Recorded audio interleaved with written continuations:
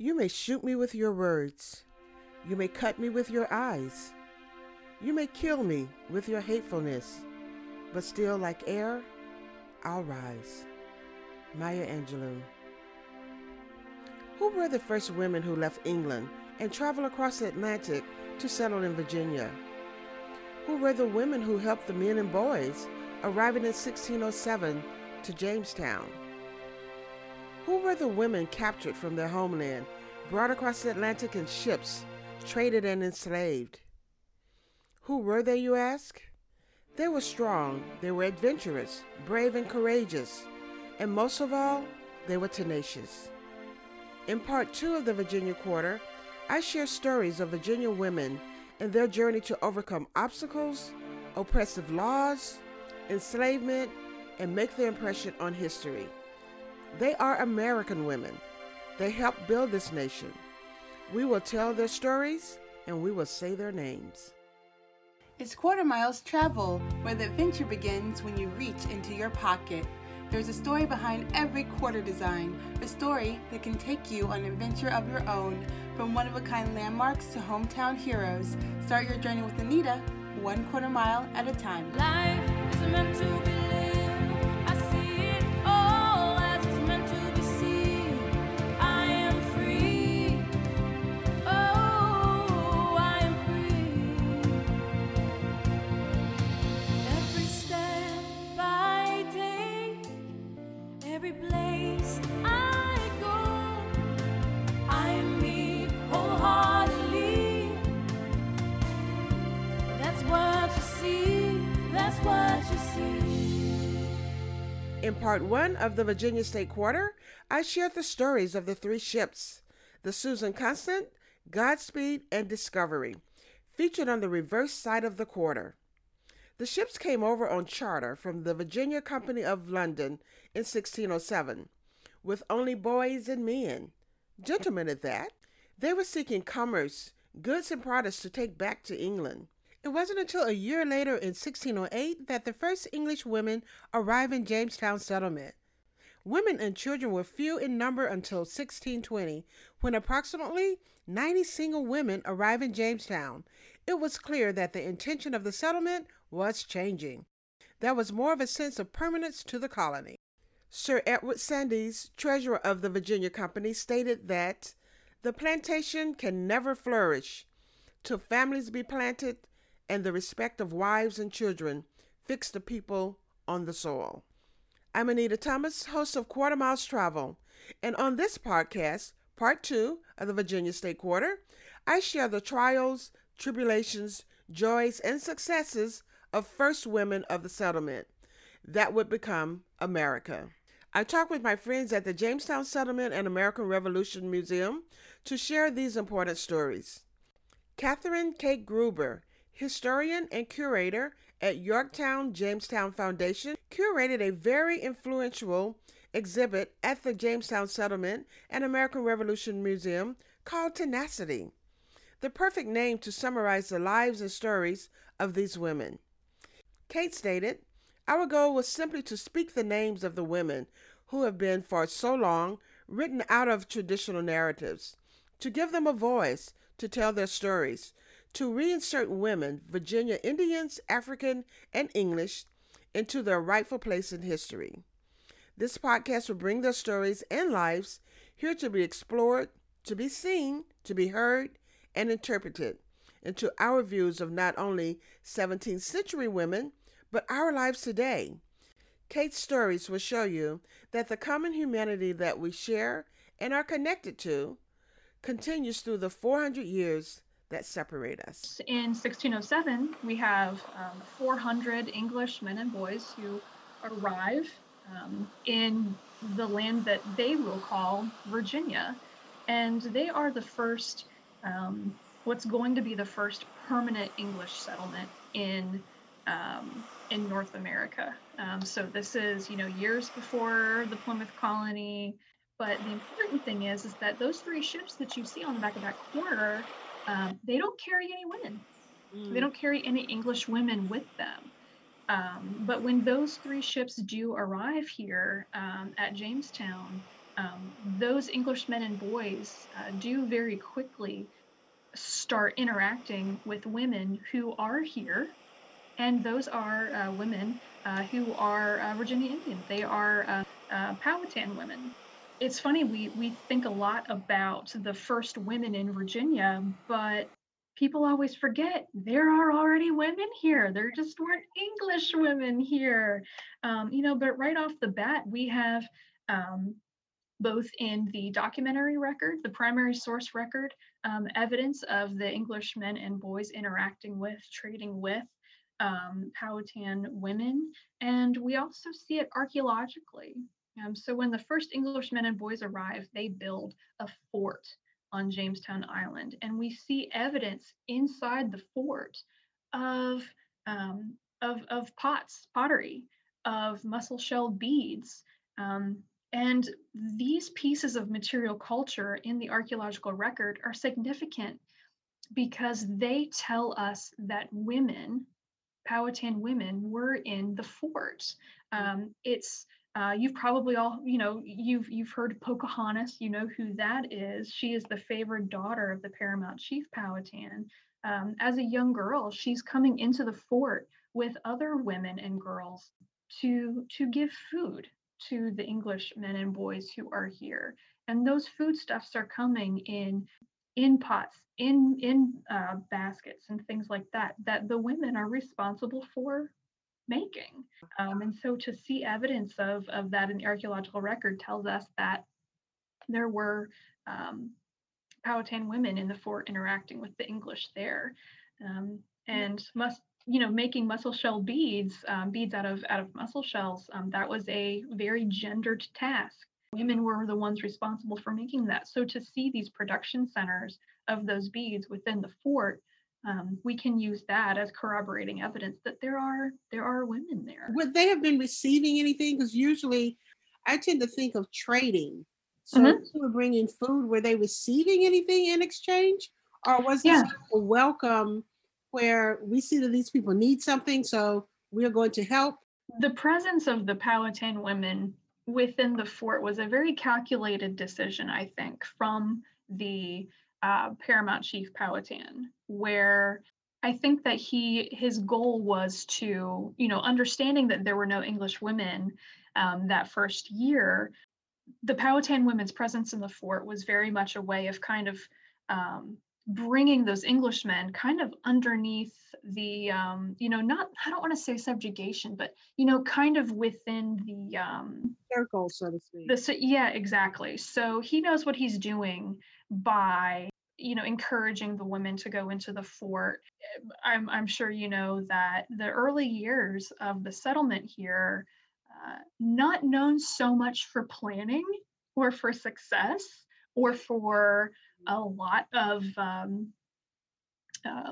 planting. We think of the earliest years of the settlement at Jamestown as being one that's very driven by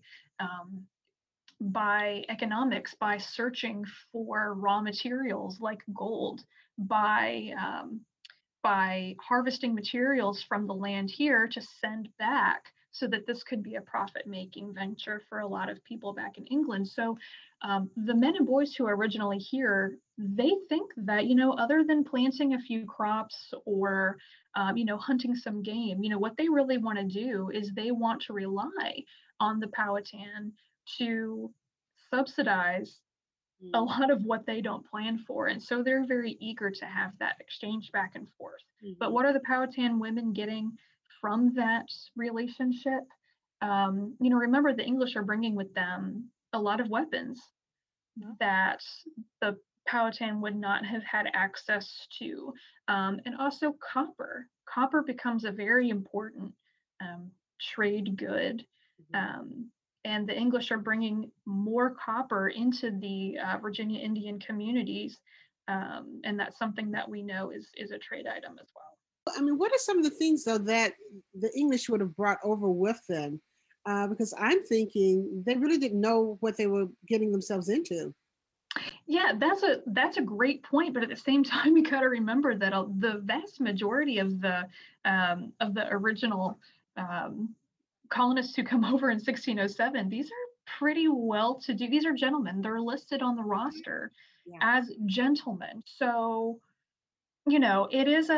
it is originally meant to be a kind of a military expedition. It is a profit finding expedition, but these are gentlemen that are coming over. So, it's going to be a little bit later, within the 16 teens, where even more English colonists are arriving, and that's when we do have women and children coming over as well. But they are bringing with them items that are specifically going to be for the trade with the Powhatan Indians.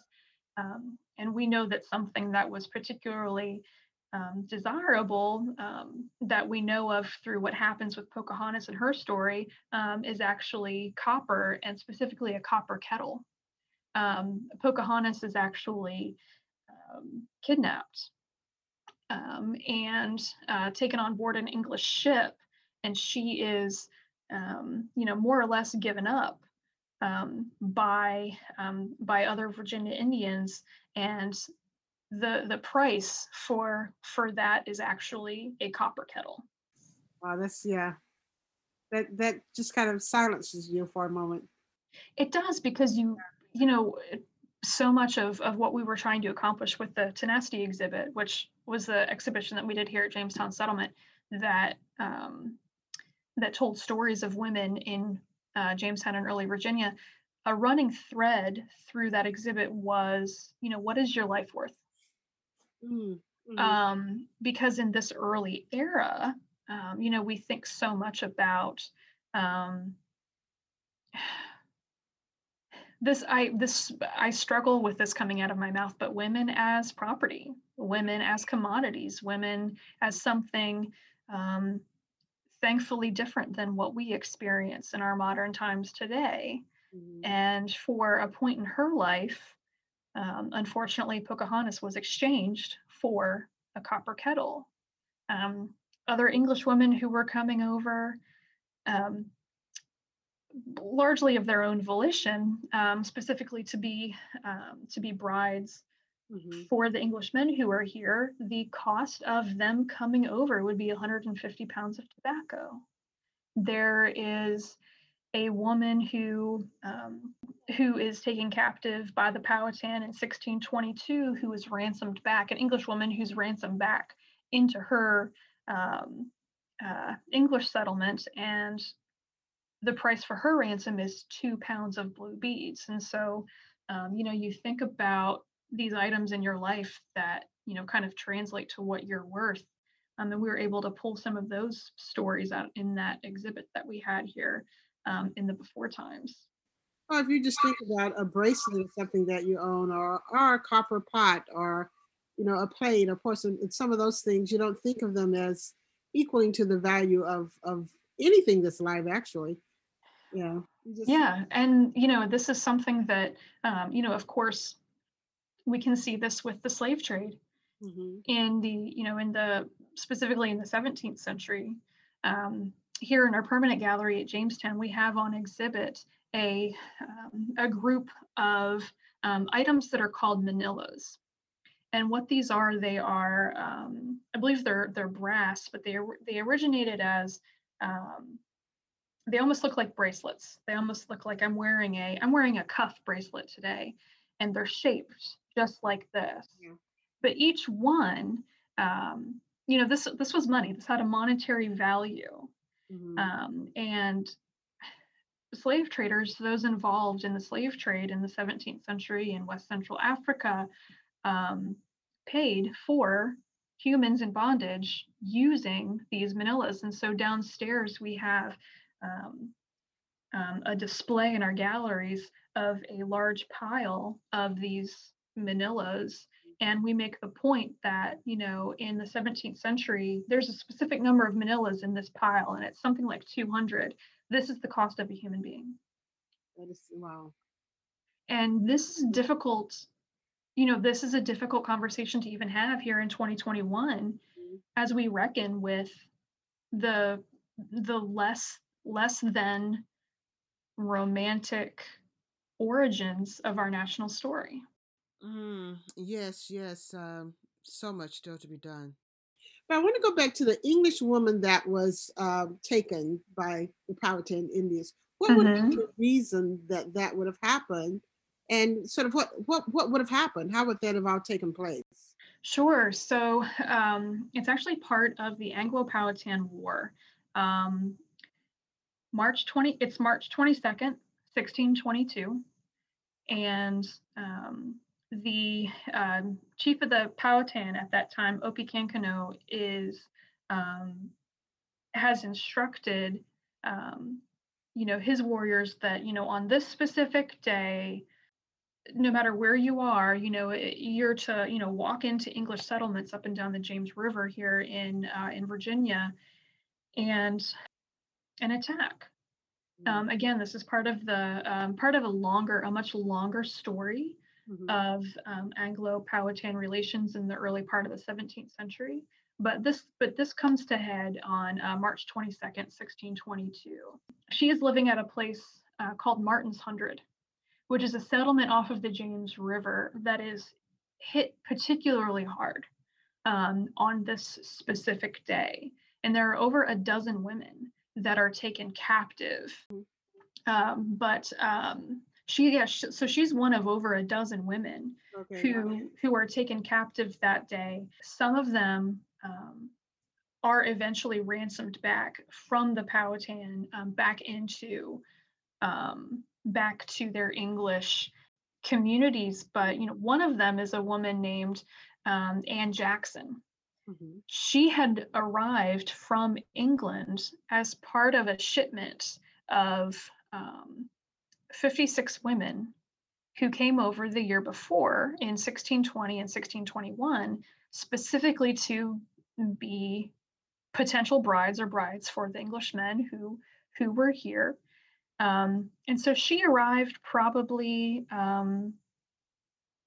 she arrived probably late 1621 with another group of women, and she was specifically, you can see on the records that exist at the University of Cambridge, you can see her name on this list of women, and it says specifically that her and others were to go to Martin's Hundred. And so she had probably only been here since maybe December of 1621. Mhm. And here it is March of 1622, and she's barely had time to kind of transition into her new life before she is taken captive.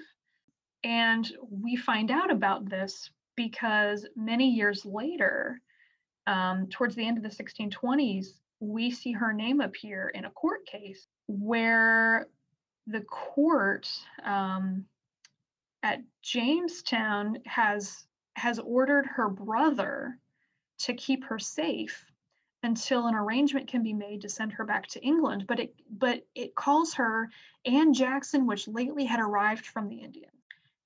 She's presumed dead for a long time, and then totally outside of the historic record. And then here she comes back in like 1628, 1629, where it appears that she has been Living with them. living with them for 6-7 years. And why, it really begs the question, why was her brother ordered to keep her safe?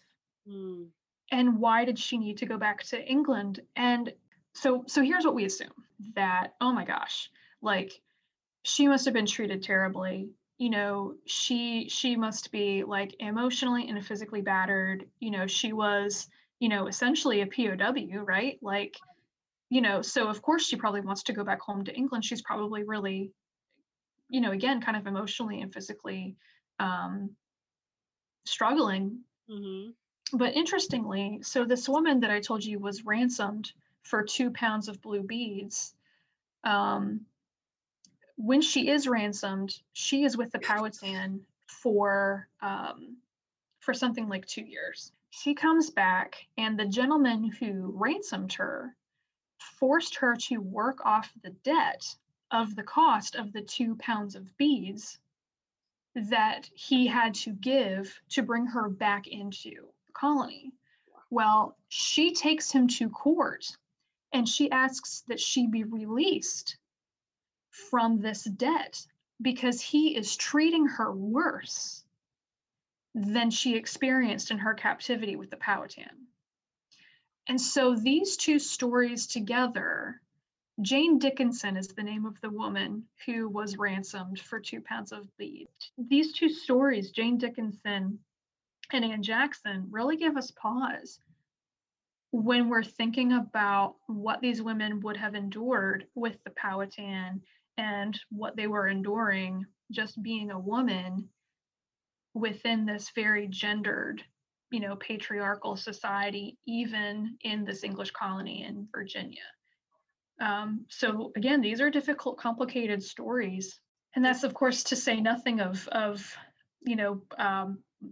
we also have in this story Angelo, the name of the first documented female African who arrived unfree, bound, enslaved in Virginia in 1619.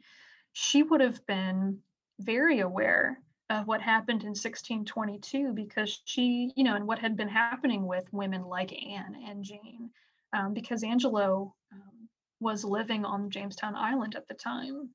Jamestown Island was spared from what happened on March 22nd, 1622, but I find it very difficult to believe that she wouldn't have been aware of what was going on. Jane Dickinson, who came back and said, "You've got to release me from this because this is terrible." I mean, I wonder what Angela would have thought. Now, and this makes me crazy. That I don't know what she thought makes me crazy. And you're not taught to think about it in terms of these are real human experiences. Mm-hmm. And I think once you can make that change where you realize that all of the history that we're talking about, all of these women, all of those men that came, on the ships in 1607, the Powhatan men and women who are, who've been here, forever. Like, these are real people. They are human lives playing out on a landscape and playing out within institutions, just like we are today. And I think if you approach history removing that humanity and removing that empathy, man, you're missing out. Yeah. You're actually missing the whole story. And Yeah. I like to also think that they had full lives. I mean, their life may not have been perfect, or it may not have been easy, or they may have been enslaved or captives or whatever, may have been the case for each individual person, but they had day-to-day lives. It wasn't just, one episode that happened here that you know about historically, or another episode. You may know 10 episodes of someone's life, but they lived every day, just like how we do. Yep. Yep. For 35, 40, 50, however many years they lived every day. That is such a great point. I mean, when we read about these moments in someone's life, or find evidence, in the archaeological record of a moment in someone's life, it's a snapshot, and you really have to put that in context of what you say. They had full lives. They lived full lives. It's like something that I try to, to teach when I think about my job as a curator, that what I try to do is I try to bring the stuff of people's lives. I try to bring, your material, someone's material life into the story. But interestingly, think about what items survive from the past. Think about what items survive from your past. So I know I have my wedding dress at home. And, if I do my job right, like, that wedding dress will outlive me, it will last because it meant something to me. It was special. I spent more money on that dress than anything else that I own. Yeah. But the clothes that I wear every single day, I won't have this next year. Right. So if someone is putting together an exhibition about Kate, or if they found this wedding dress, does that give a full glimpse, a full picture of what my life was like, what my material life was like? Heck no. I am not, I am in a t-shirt and, a jeans right now. That's not my life. My wedding dress is not my life. And so I bring that up because I think that oftentimes we see these extraordinary materials and we have to remember they're special and they were kept for a reason. They were saved for posterity for a reason. It's Mhm. a snapshot. It's one snapshot of someone's life. And I think you're right to bring that up about just, you know, humans themselves Right. for, again, time in memoriam, the interaction we have with each other Exactly. is just, it's a snapshot, and you have to put that towards people in the past. Yeah. You absolutely do. And you have to realize that people wanted their lives, regardless of what kind of situations you live through, you still want your life. You still Yeah. want to have an opportunity to be the best that you can be, or to live the best life that you can, or to have your family, or, to do your hobby, whatever it might be. And I think that the people that we study in history, when we get that snapshot, they had the same feelings, even if their lives were still hard. They Right, right. still wanted their life. They weren't wanting to like throw it away. They wanted to be able to live the best life that they could under the circumstances. Kate, tell me then about the first women that arrived from England. Yes, Mistress Forrest and Anne Burris. And this is such an interesting story. So Mistress Forrest, um, she comes over. So let me back up. There are no English women in the Jamestown colony for a year. So I really want to make that point that you have, I can even 100, imagine. 104 men and boys, without any English women. Now, of course, there are Powhatan women, but there are no English women who are here until 1608. And only two come over, and one of them is already married. Mistress Forrest comes over, probably to meet her husband, who was already here, and she brings with her her maid, a young 14-year-old woman by the name of Anne Burris. Well, we were talking about, the primary source record. Mistress Forrest drops out, so we don't know how long she was in Jamestown. What happened to her when she got here, but she probably wasn't alive here very long, because she completely drops out of a historic record. And shortly after their arrival, Anne Burris gets married. This is a 14-year-old girl who marries a 28-year-old man, a laborer, who was working for the Virginia Company, who was here. Um, so, can you imagine that you think that your life is going to be one way? You think that you're going to, you already are, probably have, if poor Anne is anything like me, she probably had a massive amount of anxiety about, coming over to Virginia. This might as well be the moon, Or you it may know? not even been her choice, since she was the maid. Exactly. So she's coming over to a place that she knows nothing about. Mhm. And it's just her. It's just her and Mistress Forrest. And then it's just her. Yeah. She's this 14-year-old woman, and well, not even woman, she's a 14-year-old girl. And she, gets married off to this 28-year-old man. And I am thinking, if I'm, you know, if I'm in that position, I might not look at that in such a bad light. I might think I need some protection. Yes, yes, yes. That's what I'm thinking. Yeah, so we don't know exactly what circumstances causes Anne to marry John Leyden, but it is the first English marriage to take place in Virginia, and then the two of them shortly thereafter have the first English child born in Virginia, and they name that daughter Virginia. So that's the story of the first two English women, and Anne Burris Leyden is one who continues in the historic record for quite a while. Um, we know that she has at least 4 children. We know that she actually suffered a miscarriage here in Virginia in 1610. She is put to work for the Virginia Company, and she's sewing shirts. And this was at a period of time where the colony was under martial law. So everybody worked for the good of the colony. And this martial law period, really directed the lives of everyone who was in the colony, women and children not excluded from that.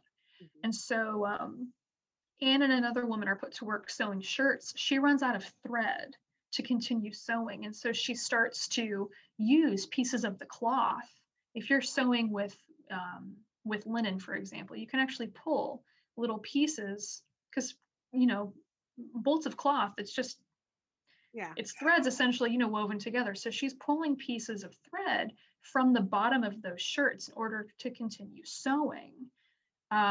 Those shirts did not meet the length requirement set forth by the Virginia Company. And so as a punishment, she is whipped. And she's whipped so severely that that night she suffers a miscarriage. So women are coming over again in 1609 and 1610. We have another large supply of people and goods that come over in a very large fleet to support the burgeoning Virginia colony. So there are about over 100 women and children, family groups that are coming over as early as 1609 and 1610, and that's going to progress kind of in fits and starts throughout the 16 teens. But the next large wave of women that come over is actually in 1619, where where women come over. Essentially, the majority of these women are rounded up from the streets of London and places like Bridewell Prison. These women are talked about in the records that they are, they're coming over as indentured servants. They're coming over because the workhouses are in London are full. And It might be pretty tough too. yeah, absolutely. I mean, and so the powers that be are trying to empty out these workhouses and trying to clean up the streets of London, and they're sending these women to Virginia. So this is 1619, and it's right about that time that the leaders of the Virginia Company are realizing not a whole lot of ladies over here for these single guys to start families with. And if they don't start families, Yeah. if they're not successful, because by this time everybody's working tobacco. Everybody is trying to get in on that golden weed, as they called it, get in on that cash crop profit. But if these men are not being profitable and they're not being successful, there's nothing to tie them on the land. And that's the language that the Virginia Company uses to tie men to the land. So what do we got to do? We got to get them to start families. We got to give them a reason to put down some roots here. And so that's the time where the Virginia Company starts making arrangements for more, eligible young bachelorettes to come over to Virginia. And then we see in 1621 specifically, we have that group of 56 women who come over specifically to fill that need. And these are women that are called young, honestly educated maids. So these are women that have a certain pedigree. They're not, super high class ladies, but they are women that have achieved a certain amount of domestic education. A lot of them come with essentially resumes that say that they have lived and worked in service of more high status individuals. Some of them are as young as 14. Wow. The oldest is 31, but she actually lies about her age and says that she's 28, which I love.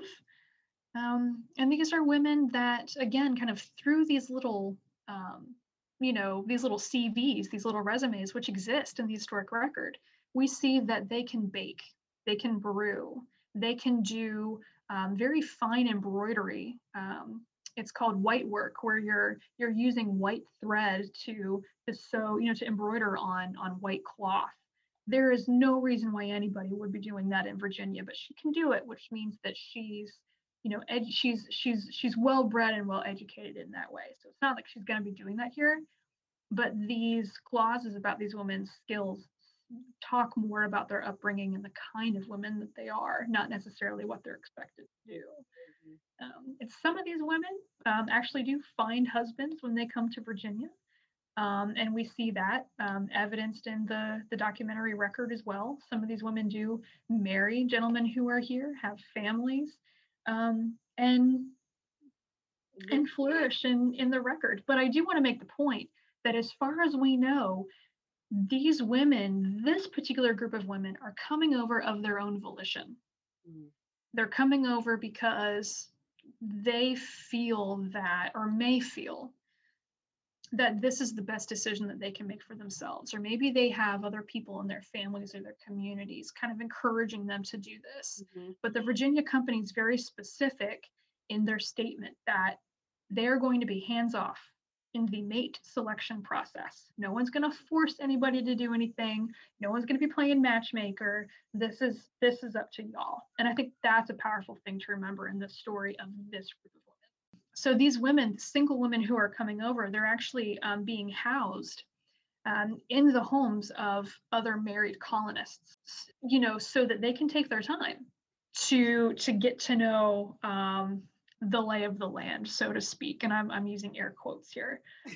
And again, some women do within a few months of their arrival.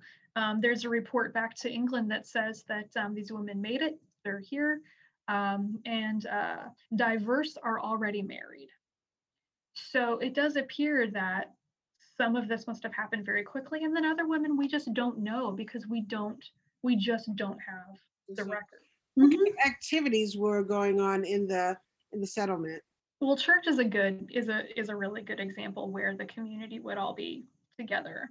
And in 1621, 1622, some of these women, like I said, some of these women were already going to very specific settlements outside of Jamestown. They're going to places like Martin's Hundred, where it's a relatively new but established community where there are men. So Anne Jackson, who I mentioned earlier, who's going to end up being, kidnapped, unfortunately, in March of 1622. She goes to Martin's Hundred because her brother's already there. So I do wonder too that there may have been opportunities for, in her case, maybe her brother had already kind of, thought about, who might be good for her, when she came into the community. So If you think about it, we do that today. we do. See, people are people. We are not so different. I know that 400 years separate us, Mhm. but in the grand scheme of humanity on planet Earth, we are not so dissimilar. So I want to go back to Angelo, the African American woman who comes over. So Yeah. tell us a little bit about her, and then also the next kind of group of African women that would have come over. Sure. So Angela, we know by name because she appears on two documents that still exist in the National Archives in the United Kingdom. So she appears on a census record and a muster where we know she was living in the house of Captain William Pierce. We don't know much about her at all, unfortunately. The circumstance of her capture in West Central Africa, the circumstance of her traveling on the Treasurer. You can read about what happens with the Treasurer and the White Lion, the attack of piracy that happens. She's originally bound for Veracruz in Mexico, and that's a story that is still being researched by historians today. She does end up disembarking in Virginia and being traded for supplies. She is one of 20 and odd Africans that disembark in Virginia, and she's the first woman that we know by name. In the documents that exist, she's specifically called Angelo on the Treasurer. So that's why we know that she was on that ship. Arrived on the Treasurer, I believe is the exact language of that document. But so she does end up in the Pierce household, which is at Jamestown. So she does not experience the warfare that occurred in March of 1622. And in fact, the documents that she appears on date to 1624, 1625. So we know that her and other members of her household, which I should mention actually include young English women, There's another young English woman who's in that same household. I believe her name is Esther Ederreich, who was a young unmarried maid who's living at the Pierce family as well. And yeah, we don't know much about her situation. We don't know. So the documentary record, the historic record, doesn't tell us. We know that she was unfree. We know she was enslaved. We know that she was treated as property, but we don't know for how long. We don't know if she was eventually able to be freed, to be married, to have children. We don't know any of that in the documentary record. It's a tragedy that she, was kidnapped from her home and brought here, but it's also a tragedy that we don't know more about her and her experience. But there are other women of African descent who are freed in Virginia. We tell the story here of a woman named Elizabeth Key, who is actually the daughter of an English-born colonist and an African American woman.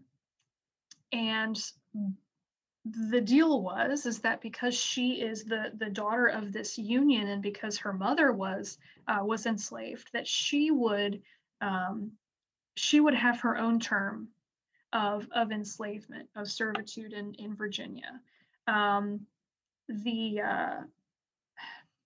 Long story short, she ends up suing.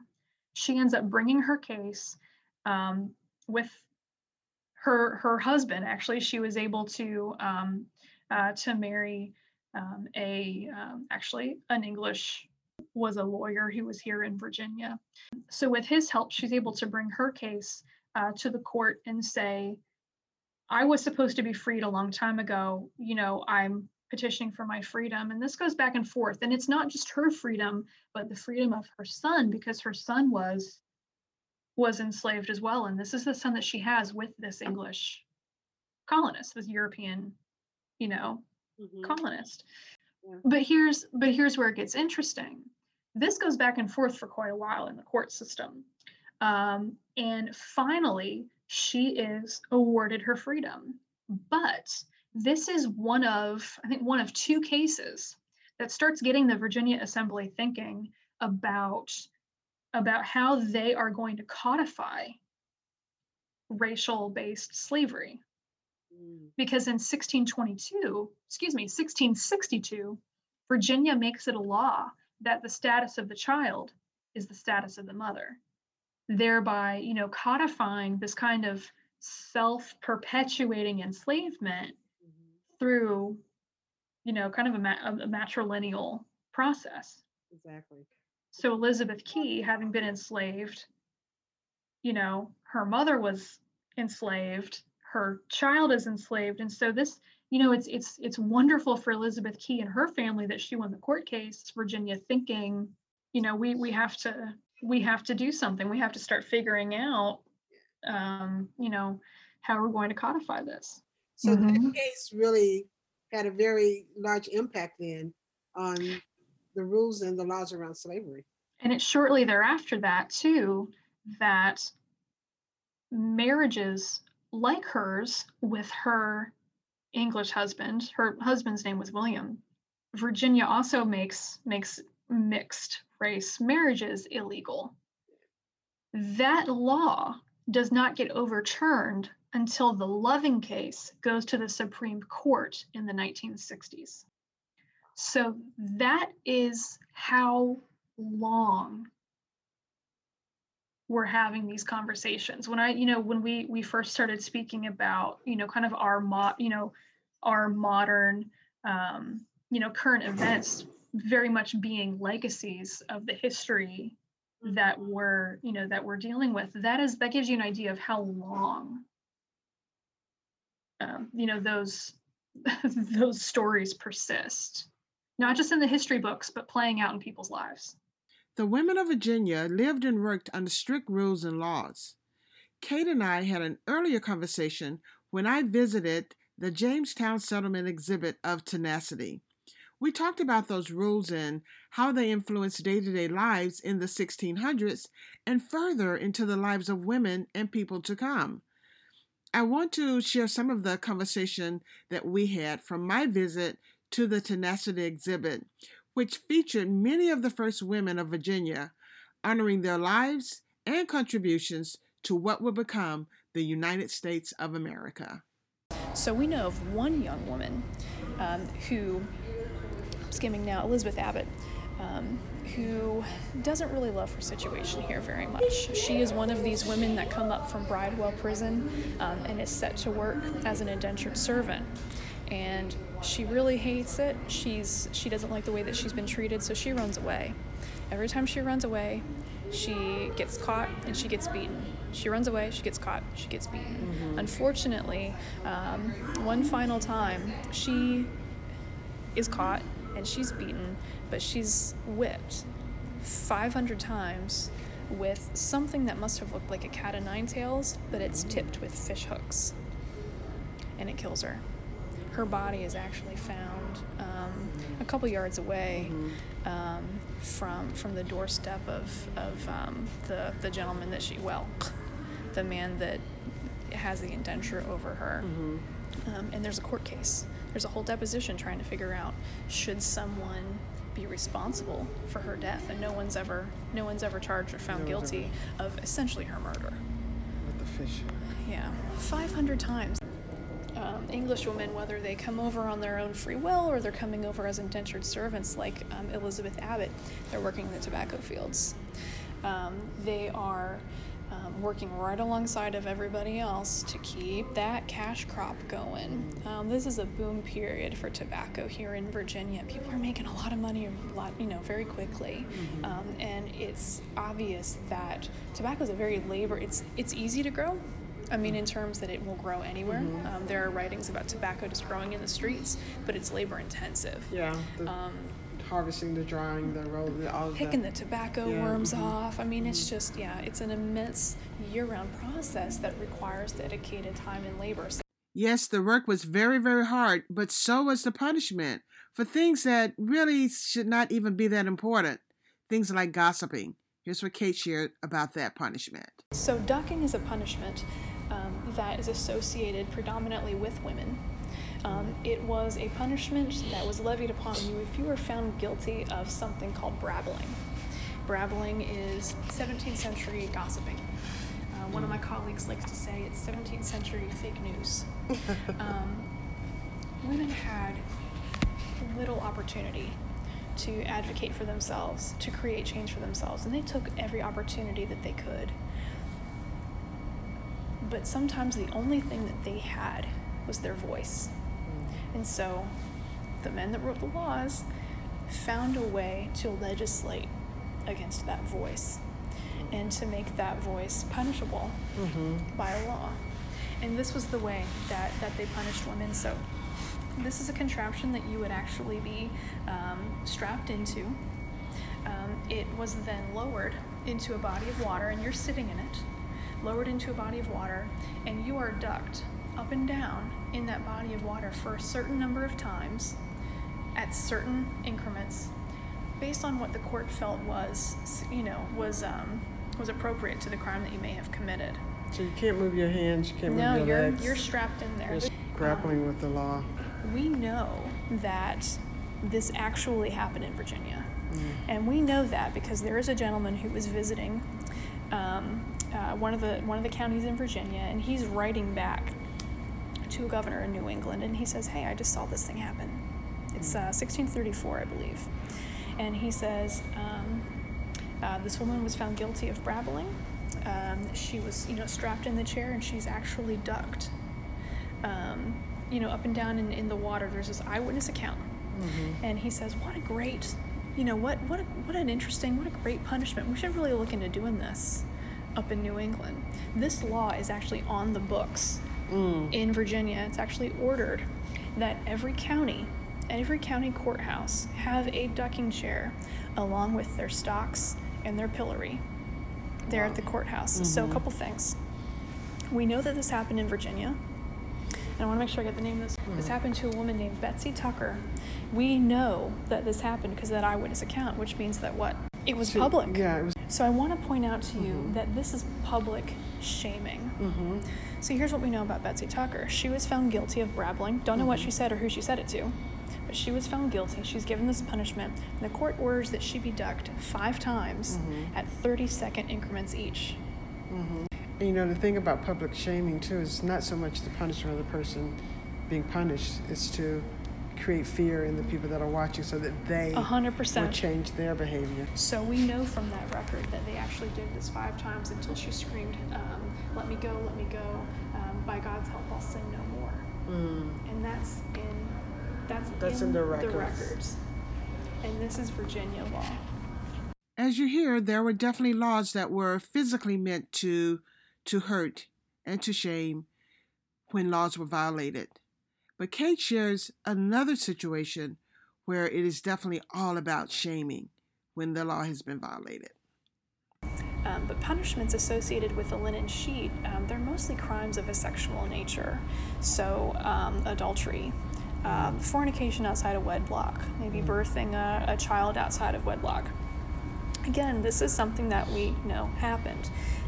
In the court records, there's a woman named Jane Hill who's found guilty of fornication, and she is made to walk into her congregation on a Sunday wearing a white sheet and stand there for the duration of the church service. A couple hours standing there, public humiliation. So guess what? It takes 2, right?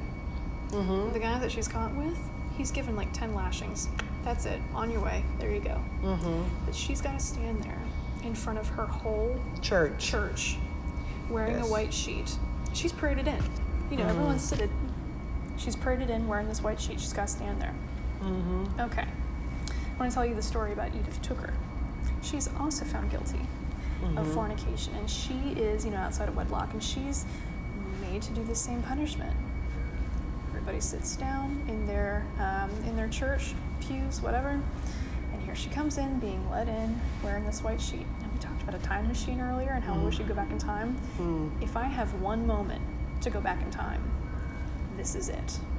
I want to be in that congregation when everybody witnesses Edith Tooker tear herself out of this white sheet. I want to see the look on everybody's face. Yeah.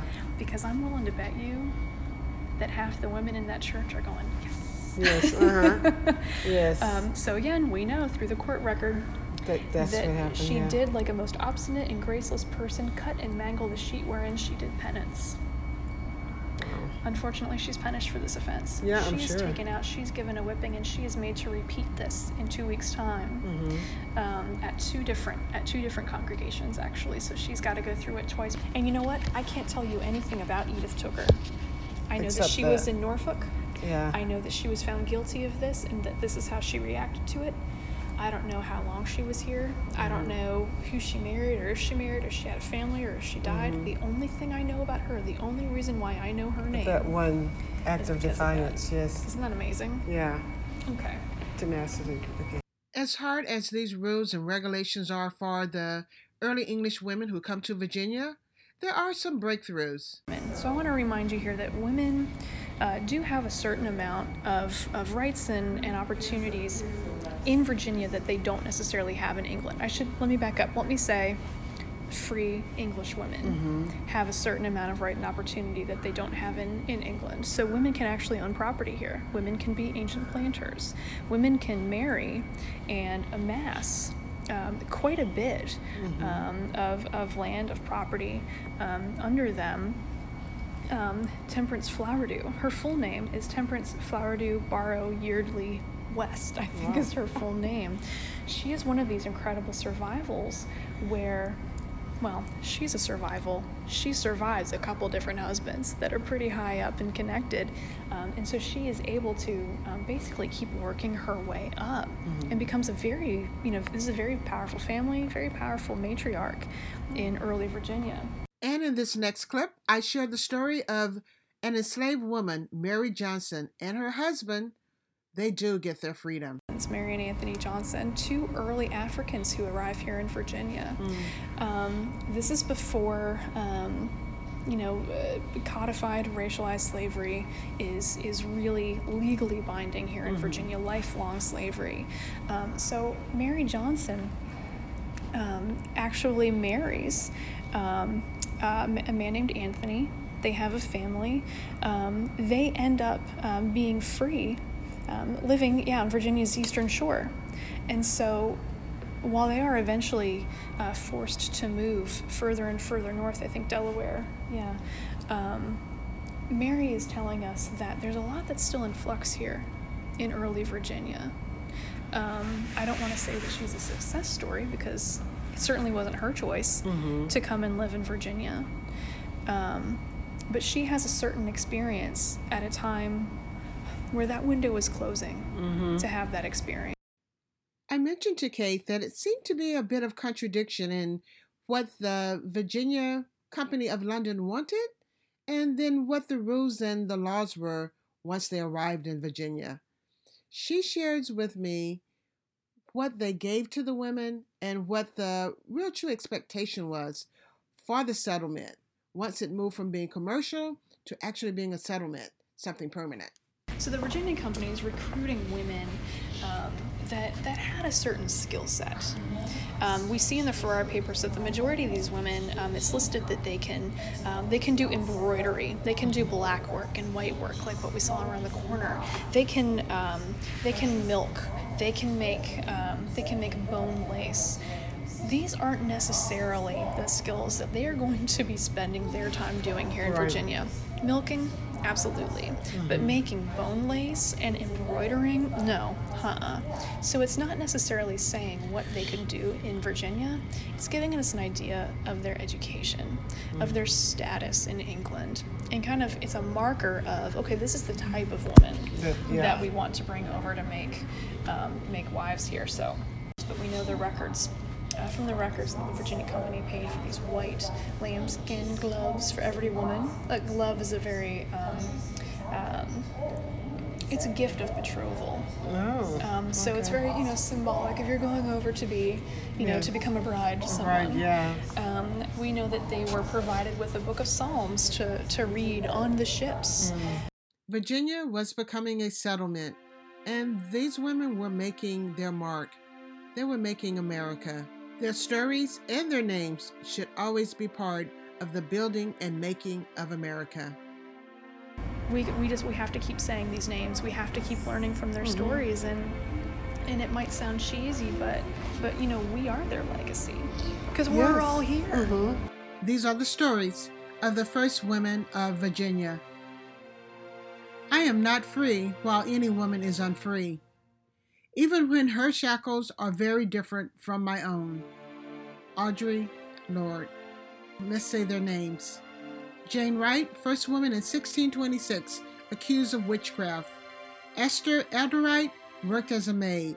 Anne Jackson, captured by native people, then sent back to England. Jane Dickerson, ransomed for blue beads.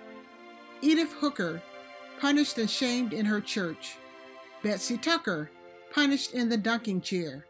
Jane Hill, punished and shamed. Elizabeth Abbott, beaten and whipped to death. Kakakoeski signs a treaty with England to save her people. Lady Margaret Wyatt, an educated woman. Mary Johnson gains her freedom. Temperance Flowerdew Barrow Yardley West becomes very powerful. Ann Tanner, Audrey Horr, Alice Burgess, Joan Pierce, Elizabeth Key fought for her freedom and the freedom of her son. Pocahontas, traded for a copper pot and taken to England. Angelo, the first documented African woman in Virginia. Anne Burris Layden, one of the first of two women to arrive in Jamestown. Women, if you believe the soul of the nation is to be saved, I believe that you must become its soul. Coretta Scott King. To learn more about the Jamestown Settlement, visit the Jamestown Settlement and American Revolution Museum in Yorktown, Virginia. Visit their website at historyisfun.com. For more information on the U.S. Mint state and commemorative quarters, visit their website, usmint.gov. For Quarter Miles travel pictures and research websites, visit our website, travelwithanita.com. Quarter Miles Travel would like to thank our guests, Catherine Kate Gruber, historian and curator, and Tracy Perkins. Both are from the Jamestown Yorktown Foundation. This episode of Quarter Miles Travel, the Virginia Quarter Part 2, is sponsored by Allianz Travel Insurance, your one-stop for all of your travel insurance. Visit their website at allianztravelinsurance.com. Thanks for listening. Click the subscribe button for upcoming episodes of Quarter Miles Travel. Reach in your pocket and pull out that quarter. And Quarter Miles Travel will take it from there. We'll turn that quarter into an adventure.